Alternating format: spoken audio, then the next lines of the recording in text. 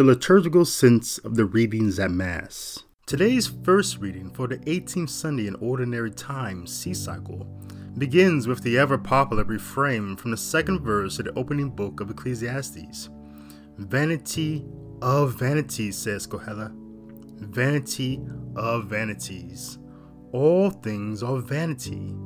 Ecclesiastes is a book of the Bible that has the propensity to cause great amounts of vexation for hedonists, those who are only interested in pursuing the pleasures of self-indulgence.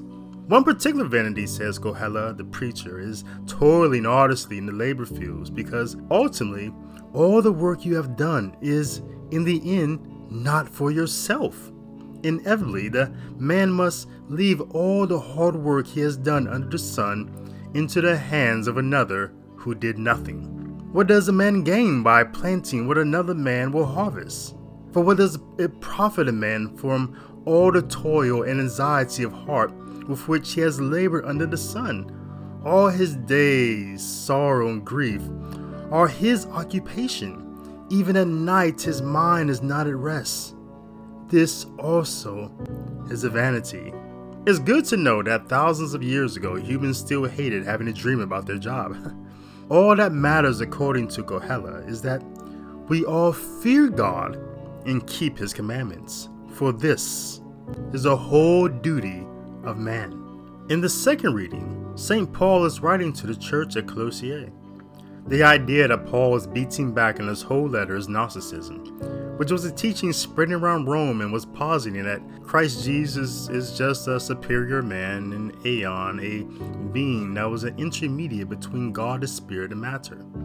Today's reading from chapter 3, verses 1 through 5 and verses 9 through 11 picks up this same call against hedonism, saying, "Put to death then all the parts of you that are earthly, immorality, impurity, passion, evil desire, and greed that is idolatry.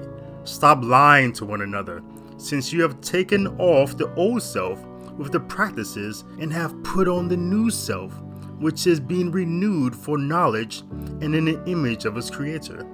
Paul would agree with Kohela in saying that our duty is to fear God and keep His commandments, but he would go a step further to explain the reason why we should goes beyond just our mere obligation to the law. Rather, it's because by dying to Christ in baptism, we are no longer who we were. As we were raised with Christ, who is above, who is heavenly, we must now orient all of our thoughts and all of our actions to where Christ sits. If you were raised with Christ, seek what is above, where Christ is seated at the right hand of God. Think of what is above, not of what is on earth. For you have died, and your life is hidden with Christ in God. When Christ, your life, appears, then you too will appear with Him in glory. This is what truly matters according to the Apostle. In the Gospel of Luke this Sunday, Jesus answers someone in the crowd who wants Him to resolve a dispute about inheritance. Jesus says to the man, "Friend, who appointed me as your judge and arbitrator?" Now, of course, Jesus is our judge and arbitrator, but the distinction He is making here is that He's not interested in disputes over earthly possessions and those things that truly do not belong to any of us anyway. The only things that we can take with us after death is either love or hate. Those are the things that Jesus is interested in judging and arbitrating. Jesus then addresses the crowd with a parable that sounds exactly like the example of a pointless life that Kohela labeled as a vanity. Indeed, Jesus' parable was about a rich man who was pleased to build a bigger storehouse for all of his possessions. But God said to him, "You fool, this night your life will be demanded of you, and the things you have prepared, to whom will they belong? Thus will it be for all who store up treasures for themselves, but are not rich in what matters to God." Together, these readings at the Holy Mass this Sunday point to a central hope of the liturgy, that is, by calling and teaching us how to participate in the divine nature, the liturgy is forming us how to structure our engagement in the world. In this way, the liturgy is answering for us that ever-vexing human deliberation and equation over how important should this or that earthly concern be, by pointing us to all that truly matters, that is, our life in Christ. It's difficult in this life to always remember that we are not who we were, that we were not created solely for this world, that this world has concerns that do not belong to us. But it is always attempting to convince us that its concerns should somehow matter to us. Christians of every age have struggled with various levels of hedonism and anxiety, saying, how much is too much? How much is being greedy? How much should I truly care about politics? How much should I care about my job? How much should I let my children's bad decisions stress me out? How much should I care about how I look? How much time should I spend on the internet? So on and so forth. So much math and questions about how to be a Christian in this world according to the dictates of how much. What the liturgy teaches us is that quantitative questions like these are stupid and very earthly, because there is nothing about God that can be measured. Our life in Christ is not a matter of quantity, but rather of quality. We know this because the liturgy itself cannot be measured in quantity.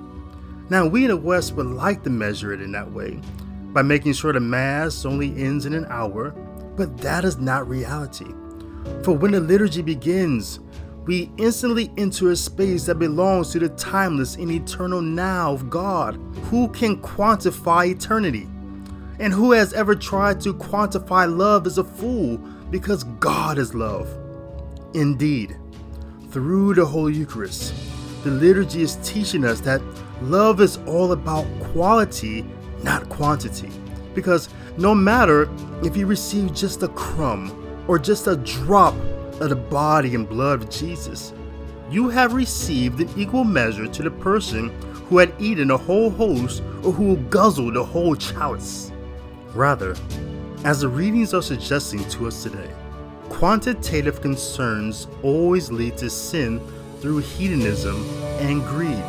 Worrying about how much of this or that is not the type of question that a Christian concerns himself with, no more than Jesus worried about how much bread or fish was in the basket, or how much sin he should forgive, or how much of his life should he sacrifice.